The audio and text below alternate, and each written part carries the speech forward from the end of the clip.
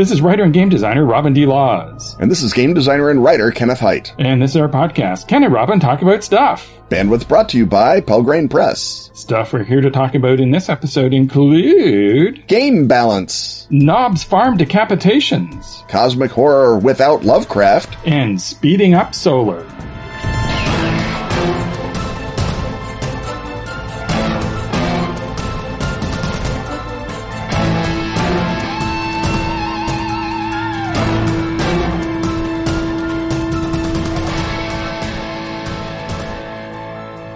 Robin is known for his stylish convention shirts. But you know who's really stylish? Who's that, Robin? Lumberjacks and bears in the Yukon. So say our friends at Atlas Games in the form of their new game, Yukon Salon, a quick, humorous, and family-friendly card game that comes in a tin. Oh yeah, that's the one where you're a stylist in the frozen north and your clients are bears and lumberjacks. Hairdo cards rotate, so they're beards for the lumberjacks or hairstyles for the bears. You match each style in your repertoire to just the right client and roll to see if they like it. If you fail, you make outrageous claims to get a bonus and keep them from walking out. Bears have hair, lumberjacks have beards, and they both need your help. Yukon Salon is available now, so take your place at the frontier of style today. You can learn more at atlas-games.com. Or follow the link in the show notes.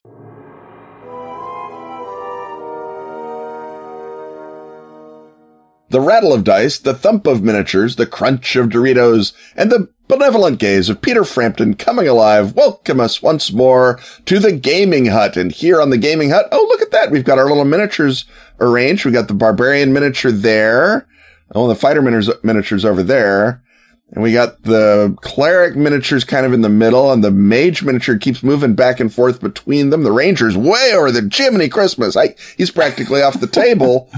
Robin, I believe that what our miniatures are attempting to display graphically is something that we perhaps should explain gravitically, because we're talking about the concept of game balance, something that I normally say the pernicious concept of game balance, but I'm willing to accept that for other GMs in other games, it exists, just as I'm willing to accept that dark matter exists, even though physicists are a bunch of liars. Robin, what do you got for me? Right. So, game balance is one of those terms that has been around in tabletop role-playing since the beginning of the forum, basically. Yeah. And like a lot of those terms, has accreted many meanings to it and may mean different things to different people. Yeah, they do. And one of the things you're sort of beginning to drive at is that I think this is more of an interest of players, and I would submit also a subset of players, than it is of GMs, because it is something that you experience as a player. If you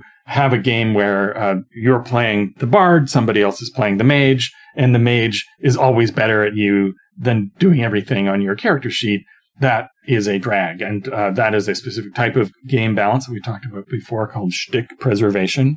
But I think people also expect a lot of different things, not just characters, but sometimes elements of the game to be balanced. And so we're looking at what exactly that means, why it's bad, why you might not want to worry about it, as you suggest. And so let's look, I guess, at the beginning of why you think that game balance is pernicious and to be mocked and scoffed at, because I'm sort of there with you, but then on the other hand, I think I know what players are driving at. Yeah, I mean, I do accept that in games that descend more closely from miniatures role-playing, where you literally do have to balance out your armies because each one counts a certain number of points, and so you have to, figure out how many cavalry and how many catapults and whatever else, and that technology then did not quite make the jump to Dungeons and Dragons past the miniature stage, so that you have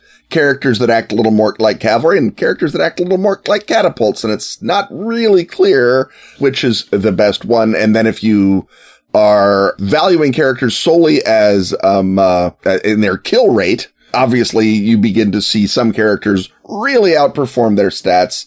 The Ranger. And so I believe that in a game that is solely about tactical throw weight, that exists with in a world almost entirely of measured combats, and that parcels out experience based on individual character performance, as well as parcels out fun based on individual character performance. See the first two aspects of that you can indeed feel a little ground if someone else is really, really good at playing the Elf Ranger and you are not so great at playing the Gnome Illusionist. And sure enough, you're not really getting your share of the solid gold goodies, either metaphorically or physically.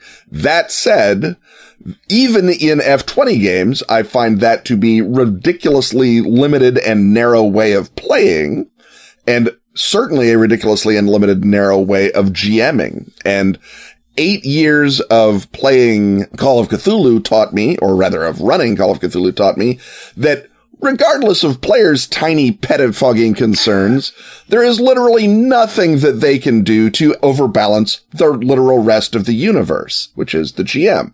And so therefore, being over-concerned, and this is where I specifically come down on it, because as you see, I believe meaning has shifted, that the notion that a game is unbalanced in favor of the players is what I would exactly put my angry nail of condemnation on, and say, the players are the protagonists, they're the main characters, they're the people whose fun is paramount. All of those things is true. Therefore, overbalanced in favor of the players could be translated, and often is, as there's a danger they might accomplish things and have fun. They might control the narrative if we let them get out of hand. They may control the narrative. They may get to choose stuff. They may have agency. Robin, we can't allow that. That'd be like they were, I don't know, voters in Chicago. We have to keep them ground down and immiserated, just like voters in Chicago. And so therefore, it's important as a designer, especially, but almost as importantly as a GM, to understand that definition of play balance, the notion that, the players can drive the narrative too fast, is pernicious, because it leads you, best case scenario, to just sit there futilely stamping your feet on the floor like a dad in a car next to a teenage driver, or worse yet, to try and grab the wheel away or stomp on the brake like a driving instructor next to a teenage driver. And that is disaster, because that ruins the participatory nature of it. It ruins the collaborative nature of it. And it generally steps on what was probably a pretty fun idea because the players came up with it and wanted to do it. So that aspect of game balance is the specific one that I decry as pernicious. The other one I can understand exists in some modes and cults of play, but I feel like anyone who is at all good as an F20 game master should be able to write and run a scenario such that piddling questions of, can the barbarian take 3 double-bladed axe hits to the face while no one else can, become moot in the longer term of things. That there's some battles where face axing is a gift. There's another where being a tiny little illusionist should be a gift, because you are designing the environment for your players, or at least you are running the environment for your players, not for some generic set of math figures. Right. And it all matters on, I think the question is in what frame is it balanced? So, as you suggest, if the game is entirely tactical, the good old-fashioned values of making sure that everybody's powers are roughly equal over time, given the GM's ability to confront them with different encounters, does matter, especially if people get, as you point out, experience points at different rates, and therefore there's a covert element of PvP going on in them. But if you widen the frame to, hitting things is just one of the things we do in the game, and sometimes you need to go into the village and win over the farmers. So the priestess who has the Bless Earth power, given the right obstacle, actually is the one who has the super hosey power that everyone can be jealous of, because you can just go in and win over farmers all day long. And ultimately, a game is balanced if everybody at the table who wants a share of the fun, because there may be a casual player who just sort of wants to spectate and treat the rest of the game as if they're watching it on YouTube, somebody's actual play, that everybody has a chance to shine and do something cool and something that is within the shtick of their character. And of course, that leaves it up more to the GM to be able to adapt to the orders being placed for them on the character sheet. So it's, we have an Earth Priestess, and I got to figure out a way to keep her alive when they all go down into the dungeon. And I guess there's going to have to be some earth elementals for her to talk to. And then there's farmers up top, or, even mushroom farmers down below, depending on what it is. And so game balance depends on a collaboration between the rule set and the assumptions of what the characters are doing, and then what the actual expectations of the players are. I guess the other sort of steelman case for game balance in the old-fashioned player v player sense is superhero games, which of course is on my mind because I'm running a superhero game for my Monday game group. And, the old question of how does Superman and Batman stay balanced? Worse yet, how do Green Lantern and Green Arrow stay balanced? Batman at least is cool. And so the question is, how do you run and design a supers game such that playing Green Arrow is not immediately the act of a mug, or Hawkeye, the even worse Green Arrow, if there were such a thing. How do you do that such that that's not the act of a mug? And so that the player who takes that mug option can be rewarded mechanically, because supers games, by and large, rely on their mechanics. There are others that do so less, and I think those move us into, the GM should just put more archery contests in between alien invasions. And that's the GM's job to do that. But I think that you can look at the sort of the other steelman of game balance between characters question as designing superhero game systems, or to a somewhat lesser extent playing superhero game systems, so that you can have a good feel so that all the members of the team are contributing, and it's not just, we're just killing pages until Superman comes around and obliterates everything with his heat vision, right? I think that's another fair case for the design half of game balance, don't you? I mean, you designed a supers game, Robin. Help me out here. And so that's exactly the thing, is that you want to find a way for, in the long run, every superpower in a superpower game to be as useful as every other superpower. And the exact number of dump trucks that the Hulk can lift versus the number of, arrows that Hawkeye can shoot is not a point of comparison. And again, as you point out, that's a matter of making sure there's enough arrow-sized problems for the archer to fire at. And there's also the idea that other things in the world should be balanced against each other. And again, I think it depends on the complexity of the rule set and how much it's attempting to be a tactical or even simulative game, so that if you have a spell that is extremely useful and it's at first level and it feels like it should be at third because that's the only spell any magic user is going to take because it's so good, you might start to think, is that in there to balance that character against other characters, or is that an example of mistaken game balance, that it's, if you just make something a no-brainer, that makes the whole rest of the spell list at that level irrelevant. But then, players kind of like no-brainer abilities that make them feel really smart for having done the super obvious thing. There's also the idea that if you're simulating, for example, all sorts of, hand-to-hand weapons in an F-20 environment, that every single weapon that has ever existed in the history of mankind must surely have positive and negative factors to it that all balance out with one another, so that any character might take any weapon and prosper with it. But in reality, people tend to gravitate toward the one weapon that's available to them that's the best, most killingest weapon, and they use that if they've got it. And of course, often availability is the constraint on that in the real world, whereas characters in a role-playing game, the availability of weapons is a problem for a very brief point of the beginning of some early F-20 games, and that's about it.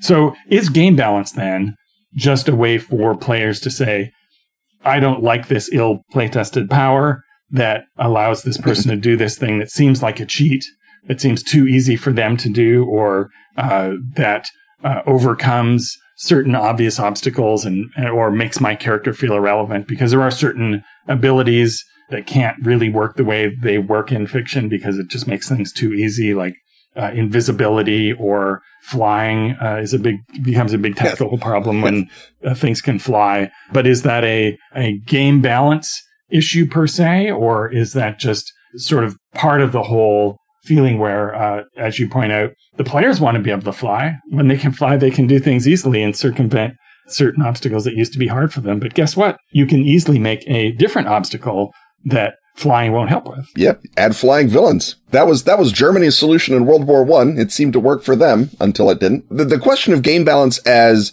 game balance within a character's possible arsenal of tools is another interesting question, because like you say, sleep seems gratuitously overpowered, but on the other hand, it helps balance out the fact that the mage has die 4 hit points. So he needs something gratuitously overpowered, or he's just going to be smeared up against the wall every day.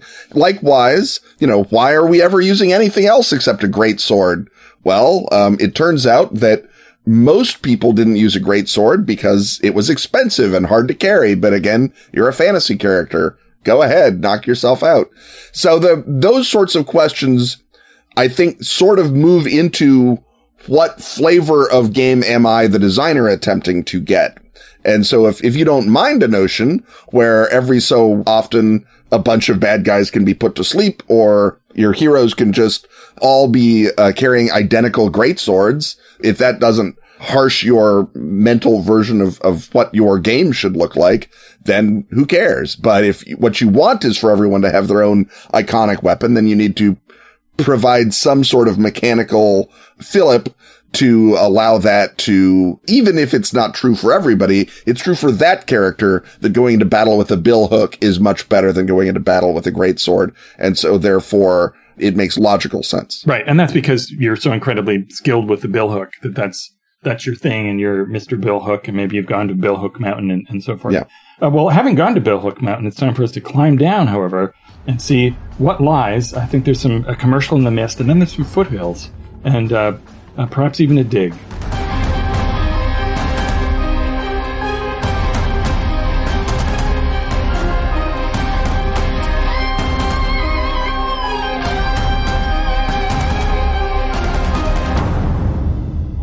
You listen to the show. You have the Pelgrane Greatest Hits. But do you have the deep cuts? From now until Monday, September 6th, you can pick up the Pelgrane Deep Cut PDF bundle from the Pelgrane shop. At a deep cut price. It includes Skullduggery, the role-playing game of verbal fireworks and sudden reversals. The Gaian Reach, the role-playing game of interstellar vengeance. Its companion, the Gaian Reach Gazetteer, an exhaustive cataloging of the planets and places of Jack Vance's classic science fiction cycle. Owl Hoot Trail, a gritty Clint Eastwood western set in a hostile fantasy world where the outlaw on the other side of the gulch might be a one-eyed half-elf or ornery Catobalpus. And Lorefinder, merging the action-oriented fantasy rules of the Pathfinder role-playing game with the mystery-solving investigative elegance of Gumshoe. Round them up together, buckaroos. And Space Machiavellians. And Mighty Thieves Detectives. For a deep cut of 25% off. That's Skullduggery, the Gaian Reach, the Gaian Reach Gazetteer, Owl Hoot Trail, and Lorefinder. All together at the Pelgrane shop at pelgranepress.com.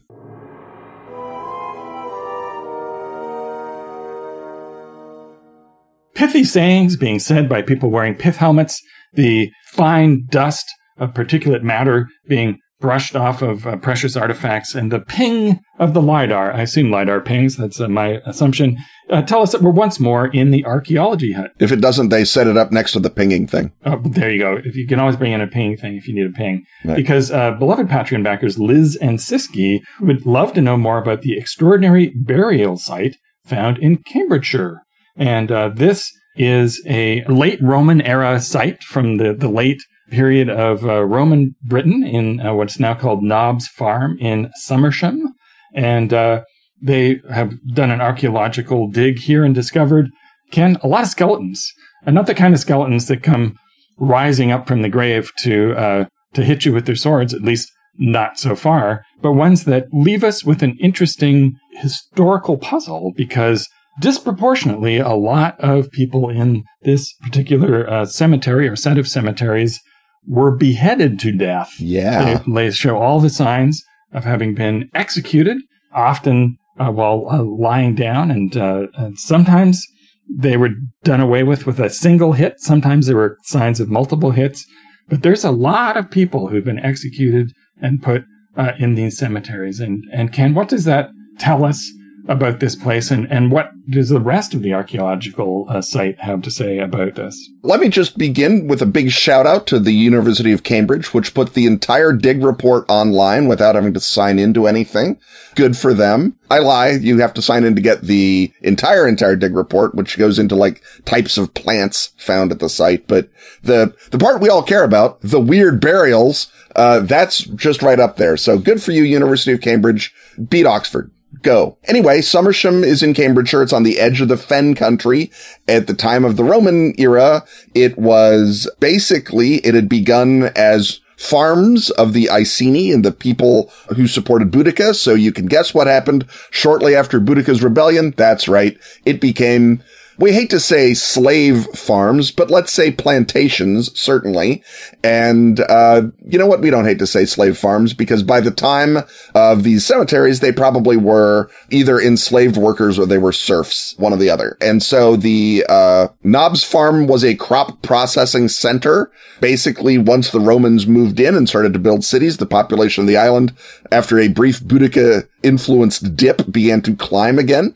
Cities got bigger. They needed more food. They needed food not just to feed the city nearby, Duro Vigutum, which is modern Godmanchester, but also Londinium and even export grain to Europe. So there is a large agricultural establishment several miles up and down what was at that time sort of the coast of the country or the edge of the fens.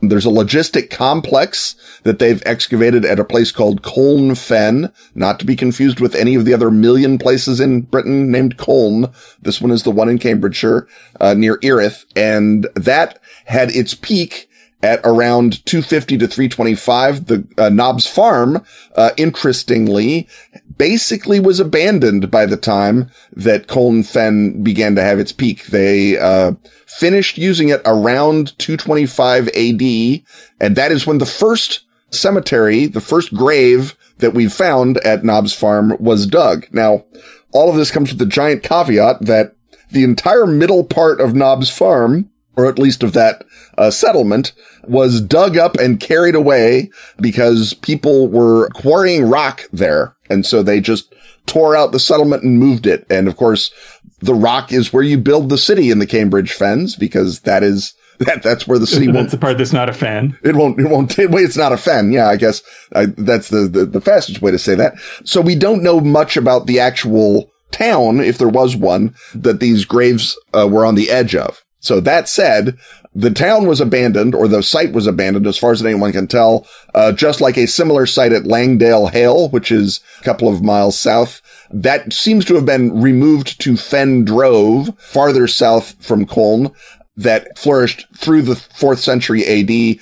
But that whole site was turned into a gravel quarry in the 70s, Robin. So nobody knows anything about it except that it did have a weird shrine, a tiny little weird shrine with an enclosure ditch full of female burials, which is interesting. And that would be 3rd century burials, not burials back when they might have been Boudicca's, knitting club that also got executed.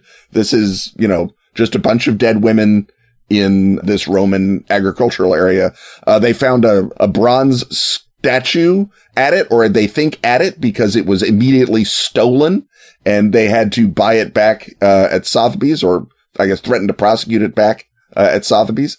And the little weird statue might have been a druid, or he might have been the Genius Loci. And so we're just going to put a pin in that. We've got a weird little bronze Genius Loci, just a couple of miles down the road causing trouble.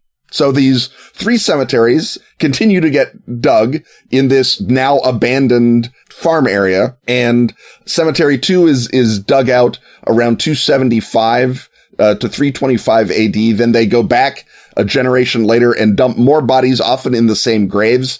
And then in Cemetery 3 is the latter part of the 4th century, so 350 to 395. And they've dated this mostly from grave goods, and partially from the bones in Cemetery 3 were fresh enough that they still had some carbonaceous matter that they could do C14 tests on. Right. And some of the other skeletons, there aren't even any bones left. They're simply sand shadows. Very cool.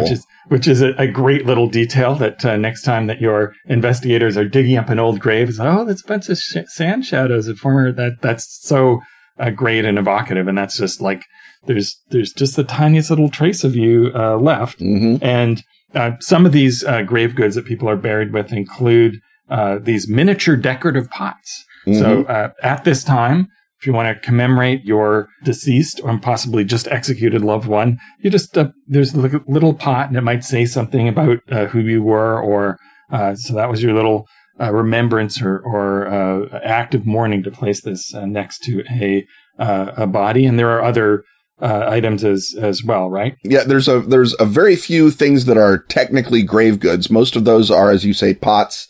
There is one woman who was buried with a comb and with sea coal beads, a necklace made out of sea coal, but they think she was just wearing those when they chopped her head off and dumped her into the grave. So who can say? There are no hobnails found, so they have ruled out any of these being soldiers. Soldiers often were buried with their boots, ceremonially. And so you find hobnails in about 5% of Romano-British grave sites. There's none in these. What there are, as you say, is lots of decapitations, 17 out of 52, and prone burials, people buried on their face, 13 out of 52. Both indicate that the person being buried was not well thought of by the person doing at least the executing and possibly the burying. Right. And this brings us to the question of why so many executions? And exactly. At this point, the Roman Empire is beginning to fray pretty decidedly, and especially out on its outer fringes in this backwater of Britain. And I think early on in Rome, their capital punishment is actually pretty rare, especially if you're a person of means. You can just buy your way out of it, especially if you kill someone of lower rank. But here we see lots of people being executed, which indicates a sort of a fraying political stability. And the fact that many of these people are women, I think heavily suggests that they were troublemakers to the authorities who had the executing power. And that's why they're anathematizing them by burying them prone. And this is because there were other crimes that people could be executed for at this point, like murder or theft. But another big one was desecration of shrines. And cynical person that I am, I think that this is a crime that you can pin on someone you want to get rid of. I saw, that weird bronze statue that we don't know what it is. Well, you were desecrating it, lady, and tired of hearing all of your fomenting against me. You're bad for morale. Execution time. Your fancy so I think comb. We're seeing one of those situations where people with authority, whose authority is challenged, starting to go blood simple. And I'm imagining a situation, perhaps even a scenario, where the authorities have gone chopping people's heads off crazy, and the player characters are the ones who are trying to survive, perhaps even rebel against this authority without themselves winding up face down in a mass cemetery that used to be a farm. Right. It's still, even for the 4th century, it's a lot of beheadings. People will say, in your cheap and easy things that don't involve digging all the way through the archaeological report, that it's only about 2 to 3% of burials in Britain are decapitated. Well, that goes up to about 10% of burials by the 4th century. But here we have a third of the burials are decapitated, so that's still high.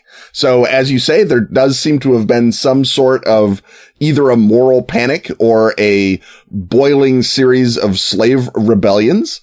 Either one are possible. I think the moral panic makes a more fun magic-y story, whereas the boiling slave rebellion can be sort of a generic, your proto-Merlins and King Arthurs coming out of the British wildy woods to fight off the hated Romans, and sure enough, they're panicking and killing their slaves, and you have to overthrow this Roman logistical port and stop them from feeding their garrison with it. And that can be a fun, a Stalag prison break sort of adventure. Or you can say, well, one of the reasons there's a bunch of slave revolts is that the Roman masters have turned to the worship of dark gods. They're worshiping Magna Mater and creepy, other, entities. And so they've begun to, as you say, go blood simple and just start executing people because they love the death energy.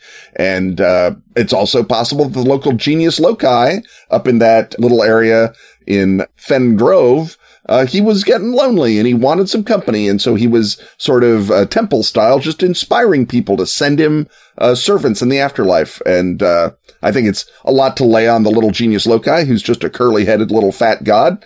But, you know, you don't want to be turned into a evil scenario. Don't leave your bronze statue where you can be found. That, I think, is a standard rule of genius loci, right, Robin? Right.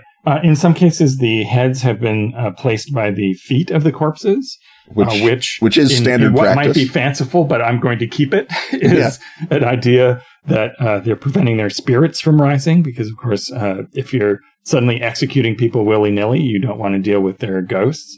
Another possibility, of course, is that people were coming back from the grave, and this is what you had to do to put them down a second time. So this might have been the site of some sort of zombie uprising, but it does seem like the people were killed at the site of their burial, and I think, and in many cases, kneeling with their arms tied behind their back. Right, and it's a lot of interesting, cool background to waste on, just another zombie uprising. You can do that anywhere in any period. For me, the interestingest question is, why did they dig a new cemetery, possibly 3-5 miles away from wherever the uprising was happening, right? Why go all the way up to the abandoned farm at Somersham, at Nobbs Farm, rather than just bury them in the area of Fendrove?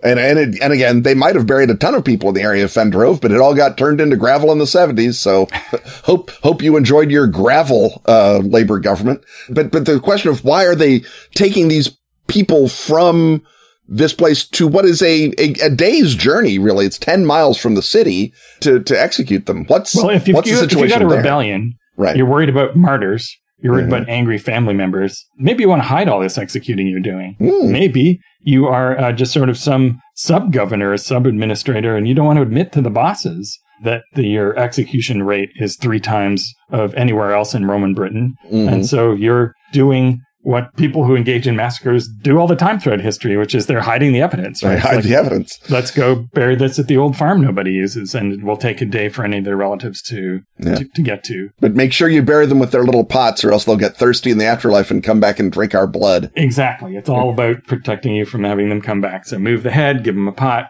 do everything you can to buy them off so that they don't come back after you. So it really does seem to me like things have just spiraled out of control in good old Cambridgeshire, and whatever local officer was supposedly in charge things were just not getting out of hand, frankly, out of hand. Yep. Just have to show a strong presence. Can't let Roman prestige be questioned. Not out here at the back of beyond. And of course, if you want to do the more conventional thing, of course, there's also a suggestion that they were ritual killings. The evidence doesn't support that, but you can fictionalize that away. You can put it somewhere next door to Cambridgeshire and have this a place where your contemporary PCs go to dig up to find, what particular demon known to the Romans has escaped and is trundling about looking for, garum and agricultural workers to devour. Or, since human sacrifice is illegal in Britain, if you are a dark druid or a cultist of Moloch or some other human sacrificey type guy, what better place to hide your ritual murder than in the secret cemetery full of executed slaves, right? That the Roman cover-up is also your cover-up. And so in a proper Roman noir game, investigating the one discovers the greater sin of the whole society, right? That you're not just running down a bunch of human sacrificers, you're also implicating the whole agricultural industry in Cambridgeshire in this policy of secret burials and mass murders of women in Fendrove. And that this is, the organized mass murder, that the mere ritual sacrifice is just an exciting road into, right? That would be a terrific Roman noir. Yeah. I would Forget watch it, that. Jake Gideon. It's Cambridgeshire town. It's Nobbs Farm. It's Duravagutum. Well, on that note, I think it's time for us to escape from this dread area and perhaps into another subject that surely won't involve horror of any kind. Not horror.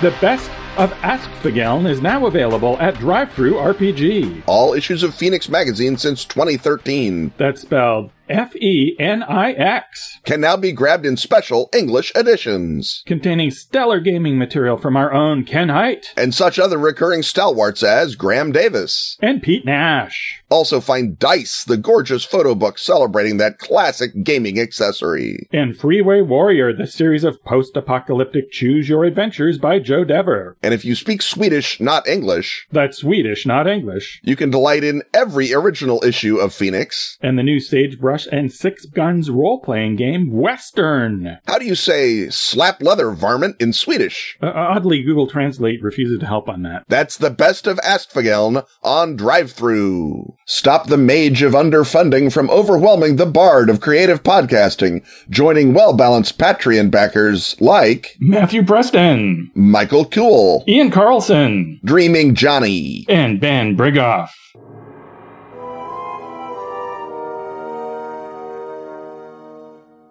The clanking of chains, the whistling of ghosts, and the weird radiance from the meteor in the crater usher us into the horror hut, where beloved Patreon backer Elias Helfer has asked, how do you do cosmic horror without any Lovecraft in it? Elias, one of that dowdy breed of super purists, or perhaps Lovecraft allergics, looks for other cosmic horror. And I guess, I have a lot of answers, but Robin, right. You've done a cosmic horror without Lovecraft in it. What do you got? Let's look at what the ingredients of cosmic horror would be, because there are all sorts of Lovecraftian gestures that are not necessarily inherently cosmic.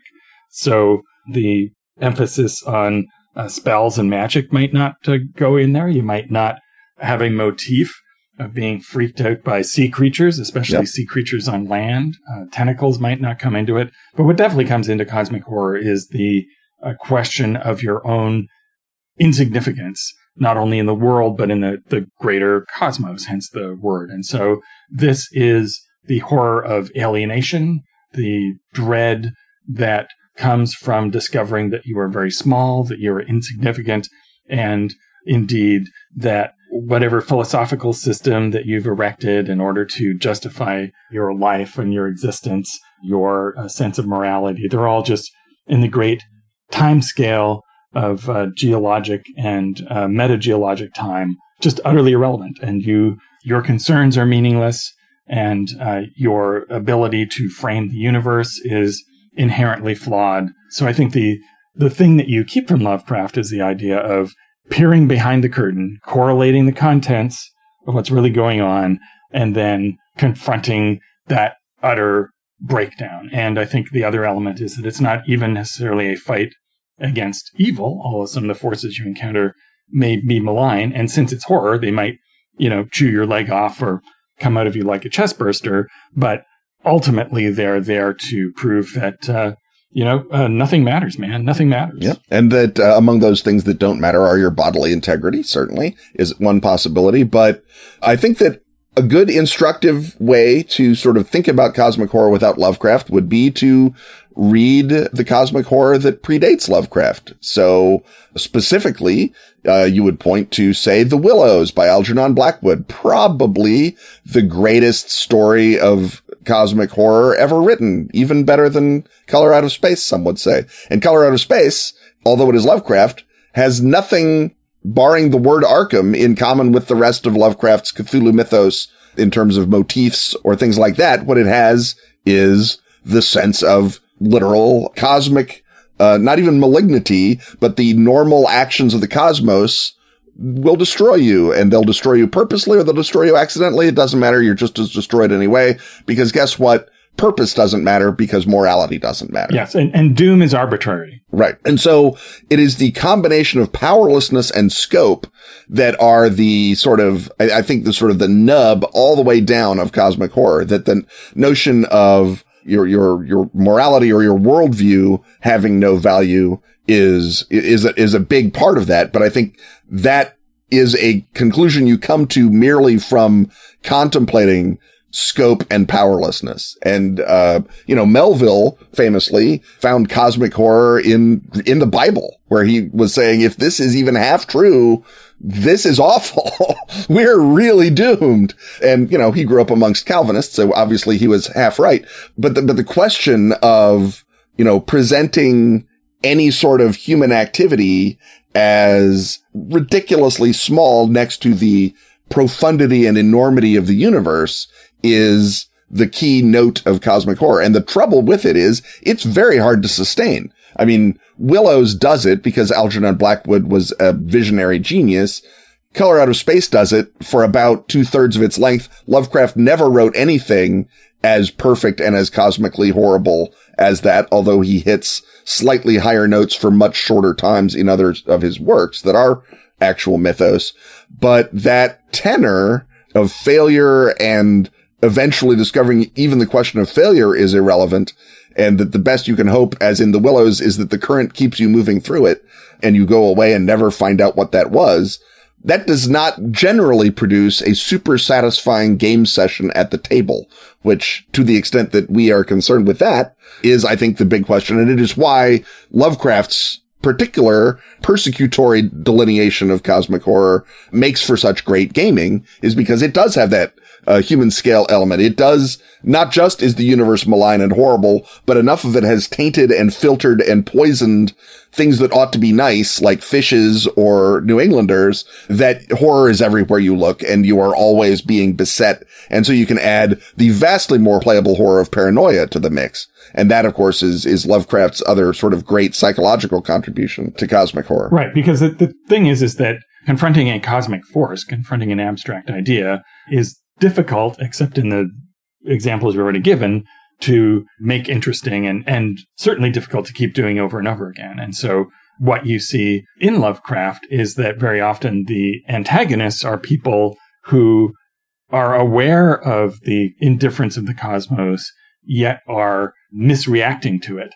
And so they are worshiping indifferent deities, for example, as if they are malign. And it is the people who have engaged with the irrelevance of humanity and taken the wrong lesson from it, and are therefore trying to summon a god or eat everybody who comes into their village or whatever it is, who become the active antagonists who can offer a palpable threat to the narrators or the protagonists. It's like they're tiny people in a bathtub worshiping the toaster. Exactly. And so that gives you a sort of human scale antagonism that the mere idea of cosmic horror lacks. And so that's something that you could definitely continue to do in different ways.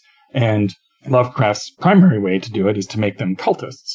And I think if you do that without using the Lovecraftian gods, it's still going to feel like him. But there are all sorts of other forces that could be reacting to the indifference of the universe and doing horrible things that make them palpable antagonists that you can confront and get away from or escape or be murdered by. So, for example, it turns out that people who believe that nothing they do matters are psychopaths. Yes. Therefore, they make terrific villains. Yes. Or it's like, well, everybody else is going to be crushed by their knowledge of cosmic indifference, but I, the superior being, will use it as a means of conquest. And of course, that again makes them a great villain. So you could have, Lovecraft uses some scientists, but I think you could lean on scientists more as villains. You could lean on just sort of the, causality doesn't matter, morality doesn't matter. Well, I've always thought a lot about murdering people, so now I'm going to go and do that. Or there's the whole idea of people who were heavily invested in the sense of an order, of a rationality to society and the universe, who would then, once they discover that, they crack and then they become your villains. And of course, that concept is also very much part of Robert Chambers' The Yellow King stories. I wouldn't describe those as cosmic. In fact, that's part of what makes spin-offs of that more accessible and easier to do, because the king and perhaps his daughters and anyone else in thrall to the yellow sign are more easily accessible conventional villains that you can wrap your mind around and come up with plots. Chambers himself, as you say, is not cosmic horror, but a three-dimensional appreciation of Chambers turns it into cosmic horror, because Chambers is, as you've said, often a reality horror, the argument that there is no reality that is fixed and that it can slip out from under you at any time is the horror. And that if you look at that from above, you say, oh, well, if there's no reality, therefore, etc., cosmic irrelevance. But on the ground where Chambers puts it, it's super relevant and it's super important. And there is a sense of moral failing and sin as this other reality, washes over you. And I agree that is much more accessible. And interestingly, it is less mined out, on that level than either Lovecraftian style cosmic horror or Robert Bloch style cosmic horror, which is the horror of the psychopath that I mentioned earlier, that, you know, you have instead of the sort of the universal reaction, our archaeological dig has found something awful. It becomes our neighbor is something awful because he doesn't follow the rules, just like, you know, the universe doesn't. And that is the sort of the personalized way. And that's overdone just as much. I think Blochian horror is just as overdone as Lovecraftian horror in that sense.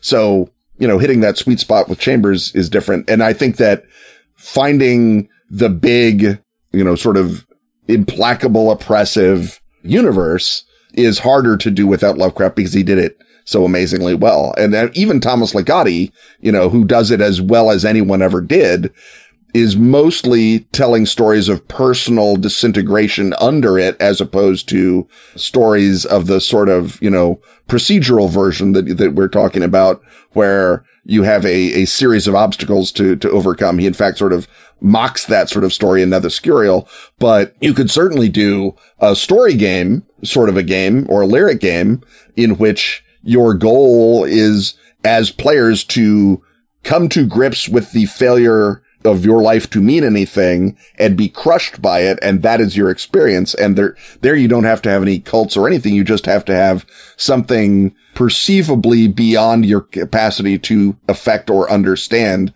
that, for whatever reason, is rolling over you right now. And that doesn't have to be malign. You can just be, you're in the wrong part of the Danube River, lucky ducks. So get ready for nature. Yeah. And one last literary name check before we go, it would be J.G. Ballard, specifically in the Atrocity exhibition, where there's definitely a level of political and moral horror there, but it's within a framework where causality has literally broken down, and the threads between reality and who the characters are from chapter to chapter is completely altered in a way that suggests, you know, that the Chambers reality horror has resulted in a complete breakdown of anything other than sort of associative meaning, but the sense of horror continues between them. But here we're entering a much more sort of rarefied literary horror, where again, there's no procedural element to it, because a procedural storyline implies causality. And in the Atrocity exhibition, causality has collapsed, and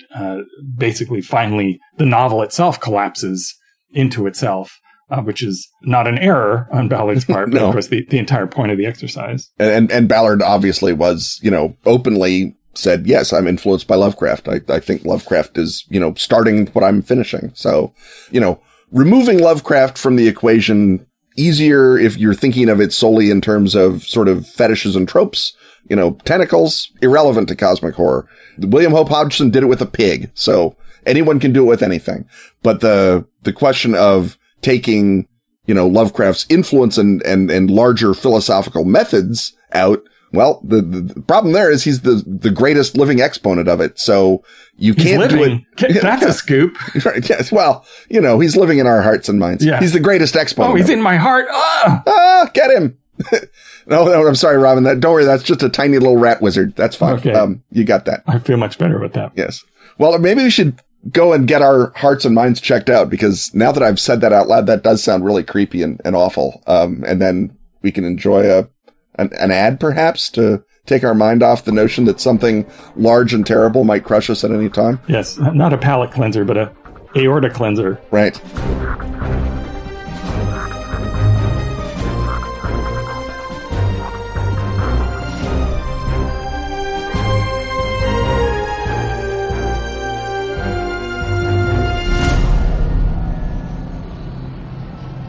fear is a fractal. And your world is a lie. A horror freed from an antique book reverberates through reality. Shaking things, reordering them, and making them run like wax. Doors open to endless Victorian hallways. Where threats stalk the shadows on clockwork limbs, cold metal seeking the warmth of blood and bone. But don't despair. There is hope.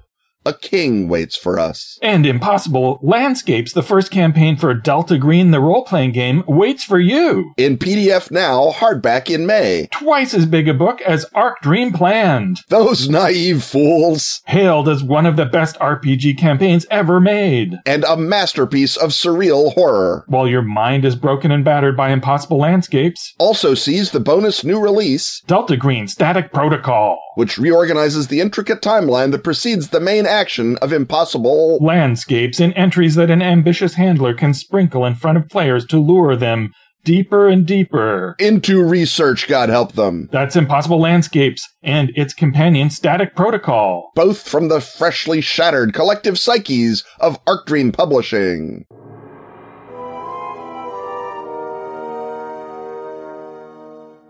The clacking of time gears and the whirring of chronoton tell us we're once more standing in proximity to Ken's time machine, which is of course, the conveyance that Ken's superiors at Time Incorporated used to send him back into history to bend, fold, spindle, and sometimes, yes, even mutilate it. And this time around, the chrono intervention that you have been presented with is speeding up the widespread adoption of solar power. So, Ken, tell us how you do it, and does it involve Charles Fritz? Well, I'm sure it does. But I guess let's begin with good old Charles Fritz, since you brought him up. Charles Fritz is the first guy to ever purely produce electricity through the photovoltaic effect. A guy named Edmund Becquerel, who you may have heard of as the guy that Becquerels are named after, discovered that light will generate electricity, but he didn't do anything with it. He was like, well, that's a fun thing you can do with electricity. Very busy. Gotta go. And Charles Fritz in 1882 builds a selenium wafer that will take in light and turn it into transmissible electricity. And he has 1% efficiency with that. 1% efficiency, everybody. For the Victorian era. Yeah. That said, he is well behind the road of actually producing useful power with the thing, because that was first done by a fellow named Robert Stirling in the north of England, who came up with something called a heat engine, or a Stirling engine, as it is called now. And that basically involves getting hot air, and then as you compress the air, it makes it hot. And then as you expand the air, it makes it cold. And once he came up with the notion of putting the heat exhaust back into his own system, he didn't make a perpetual motion machine, but he made a heat engine that could go, as long as you kept a fire going somewhere, for a long old time. You didn't have to add any fuel except for the fuel for the fire, which was obviously much less. And all you had to do was make sure that a guy could keep the fire going and that your fittings were tight enough that you didn't keep losing heat. And that, of course, was the real reason that something invented in 1816 did not immediately blow up, is because the engineering and the metallurgy of the time was not quite up to it. Stirling kept tinkering with it. He finalized his patent in 1840 and using something called the economizer, which I love, or the regenerator, also known as. And this is this sort of the notion, like I said, of putting your exhaust back into the system so that you're not just heating it once, you're heating it a bunch of times, creating a closed air cycle. And the Stirling engine, for example, was able to run whole factories in Dundee, but the trouble is that the cylinders kept blowing out. So the steam engine guy is like, well, yeah, you're paying more for coal, but when those cylinders go out, you are screwed factory-wise. So the Stirling engine becomes, I don't want to say a curiosity, but sort of a side trail. And in fact, it does become fundamentally forgotten once steam engines get really, really good. And it is literally rediscovered in the 50s by hobbyists because the last guy to make them made a bunch of them, couldn't sell them, and they sat in a warehouse for a while. They were bought by a company that then sold them to universities as, hey, this is a cool gadget. Maybe your mechanical engineers could learn from it. And so the Stirling engine sort of just goes away for a big old time. Also, however, in the 1800s, you've got a fellow named Augustin Mouchot, who in 1866 although he loudly claims to have nothing to do with the Stirling engine, is a liar, develops a solar engine, which deliberately takes its heat rather than from a fire being tended by a lazy Yorkshireman, from the good old sun. And he develops a parabolic collector. He's the first guy to come with a parabolic solar collector. So he does that, and he builds a solar engine that can, in fact, work without fuel, except for with the sun, and be a heat engine like Stirling engines, and so therefore run a great long time. And by 1866, the technology is a little better. Augustin Mouchot keeps getting permission. He gets sent to Algeria to build his solar engines in Algeria, where there's ample sunlight forever. And sure enough, it works great. He comes back to France, sort of a hero. But by 1878, at which he is exhibiting his last tranche of solar engines, coal has become dirt cheap in France, thanks to the Chevalier-Cobden Treaty of 1860. Before 1860, France and England were in a spate of trade wars. In 1849, Robert Peel famously institutes free trade as the cornerstone of British prosperity, and simultaneously accidentally starves Ireland to death. Not that he really cared, but he didn't do it on purpose. And the British plan then is to get other countries to sign up for free trade agreements so that the vast amount of British manufacturers can be sold overseas and make a bigger profit. And they, of course, are manufacturing these things with coal because Britain is amply supplied with coal as opposed to France. France is at this point in 1860 both under the rule of an emperor and looking greedily at Mexico, which is another sunny place with very little coal. And so the expanded adoption of solar power, Robin, is a bank shot, and it involves Emperor Napoleon not signing under the Chevalier-Cobden Treaty, as in fact, all of the producers of French manufactured goods were screaming at him not to do. And also that France keeps Mexico. And that possibly could have been done just by not having Napoleon encourage him so much, encourage Maximilian. The Mexican Revolution is the harder one of these to undo, I grant you that. But if, for example, the French troops that are sent to Mexico stay there and are not withdrawn in 1865, so once again, all you're doing is making the Emperor Napoleon III more bullheaded than even the Emperor Napoleon III normally is, an easier lift. There is a possibility that Maximilian's genuine attempts at land reform might have built enough of a small farmer or large small farmer base that he could have withstood the sort of very aggressive Mexican national aristocracy's opposition to him. I don't put his chances very high, but a French Mexico is the ideal place for a ton of solar power because, again, Mexico's coal is basically localized to Coahuila, which is right up next to the border of Texas. So you can imagine perhaps a slightly longer civil war in which Texas invades Coahuila, because that's what the Texans wanted to do anyway after they won the Civil War, was start another fight with Mexico. And that blow to the national prestige is what allows Maximilian to remain in charge. And that, therefore, you have a combination of Maximilian, you have Augustin Mouchot going around with his solar engines looking for sunny places, and you have a Mexico that is desperately in need of industrialization because the Texans, in theory, are not going to just stop with Coahuila. So there's any number of sort of an orbit, if you will, not necessarily one switch that you can pull, that will produce a large domestically encouraged solar power industry in France and in France's colonies, Algeria and Protectorate of Mexico. So that, I think, is the best way, is, as now, the trick to making, solar power super acceptable is to make it cheaper than other kinds of power. And, if you can't do that by the way that we're doing now, which is vastly improving solar cells, you do it the other way by making coal super expensive and hard to get. And that is something that God already did for the French. So I feel like, second guessing him is not my job as a time traveler, Robin. Right. So the solar cells in Mexico are presumably used for, all the things that you use power for, including heat for ovens, which I guess results in foie gras tacos.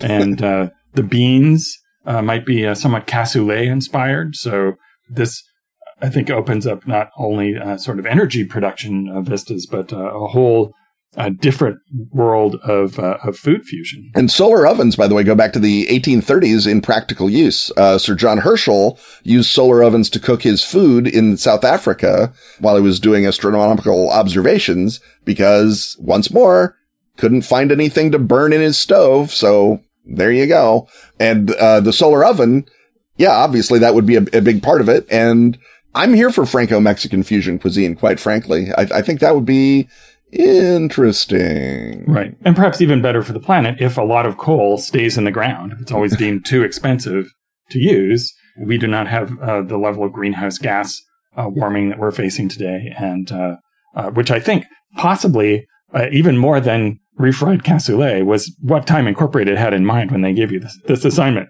What they were angling for. I think that the downside from Time Incorporated's perspective, if I may speak for my nominal superiors, is the very real risk of a winning Confederacy might be a slightly high price to pay for an extra degree centigrade. And so that is a little iffy and dodgy. And of course, keeping Napoleon III in power long enough to cement the autarky and solar power complex has its own down check on France in terms of civil liberties and stuff like that. So, you take the bitter with the sweet in time alteration, Robin. That's how it works. Right. Well, the solar power, though, is sort of decentralized, right? Because you don't have to buy it from anybody. You just have to have a sunny area. So that might imply, countervailing political forces of people who, if you can generate your own power, that's one less thing the authorities can cut you off from, and one more way they can assert your local independence. And I certainly see that being, again, in a world where there is a Confederacy and an independent Texas, and the South obviously very full of sun, and the coal being in West Virginia, good old non-slave owning Virginia. The South might very easily have adopted solar power from its neighbor to the south, Mexico. And you might be seeing giant solar powered steel mills in Alabama the way that you saw in our timeline, conventional coal powered ones. Similarly, the Southwest in this alternate timeline, if it begins to fracture away from the Union, certainly solar power is a useful thing to do. The thing you can't really do in 1878 or now with solar power is run a train. So I feel like the railroad industry is still going to have some interest in digging coal out. But once more, if coal is so expensive that you have to use it for trains, you're once more encouraging that fractionalization that you're talking about, because you can't build as many railroads as economically because it's much more expensive to run them. In the North and in England, railroads are still a big thing. Everyone loves them because we got ample coal in Kentucky, West Virginia, and Pennsylvania. But a lot of places in the world don't have coal, and maybe start taking a second look at French solar power. We're also in a situation where the French have adopted a confrontational policy towards England in the 1860s, not an alliance policy. And that has knock-on effects, especially if the French are saying to all of England's tropical colonies like India, hey, you've got a lot of sunlight. Why are you buying your coal from the hated British when you could just let the good old sun run your factories at a small nominal charge to a French solar engine company? Yeah. Solar power, the power of local autonomy. Yeah. And I suppose... and slavery and imperialism. Fine, whatever. Yes. And I suppose if coal is very expensive and is only on trains, I guess that creates a vision in this alternate universe where the desperados are knocking over the trains in order to steal the coal to take very the possibly fuel. Yep, that does make a great train robbery scenario where the train is running out and you get the Pancho Villa, instead of having nothing to do with robbing the banks in New Mexico, is riding out there to steal coal so that the Mexican national, or Mexican imperial, I should say, train lines are still running. I think that'd be fun. Yeah. So I don't know if we like you say, there's some heavy trade-offs. So I don't know if you want to necessarily install this alternate history, but it's certainly one to consider as a fun, quite different version of history to have swashbuckling adventures in. Yeah. I mean, it's if you've got sort of slave-owning Francophile hippies, that's quite a look. I'll tell you that. And then also, as you say, refried cassoulet. So what's not to love? Well, I guess, Ken, either one of us, or perhaps both, are going to have to go out and invent refried cassoulet, but we'll be back a mere week from now with more nonsense, much like this nonsense. Stuff having once again been talked about, it's time to thank our sponsors. Atlas Games, Pelgrane Press, Ask for Gelm, Arc Dream, Dork Tower, and Pro Fantasy Software. Music, as always, is by James Semple. Audio editing by Rob Borges. Get your priority question-asking access by supporting our Patreon at patreon.com/Ken and Robin. Let the sunshine of needed support flow into our Patreon, as have such glowing backers as Gray St. Quentin, Jay Moore, Jeff F., Jeff Cars, and Jean-Francois Parody. Wear the show or drink it from a mug with Ken and Robin merch at tpublic.com/user/KenRobin. Unnerve your coworkers with our latest design, quietly judging you. On Twitter, he's at KennethHite. And he's at Robin D. Laws. See you next time, and once again, we will talk about stuff.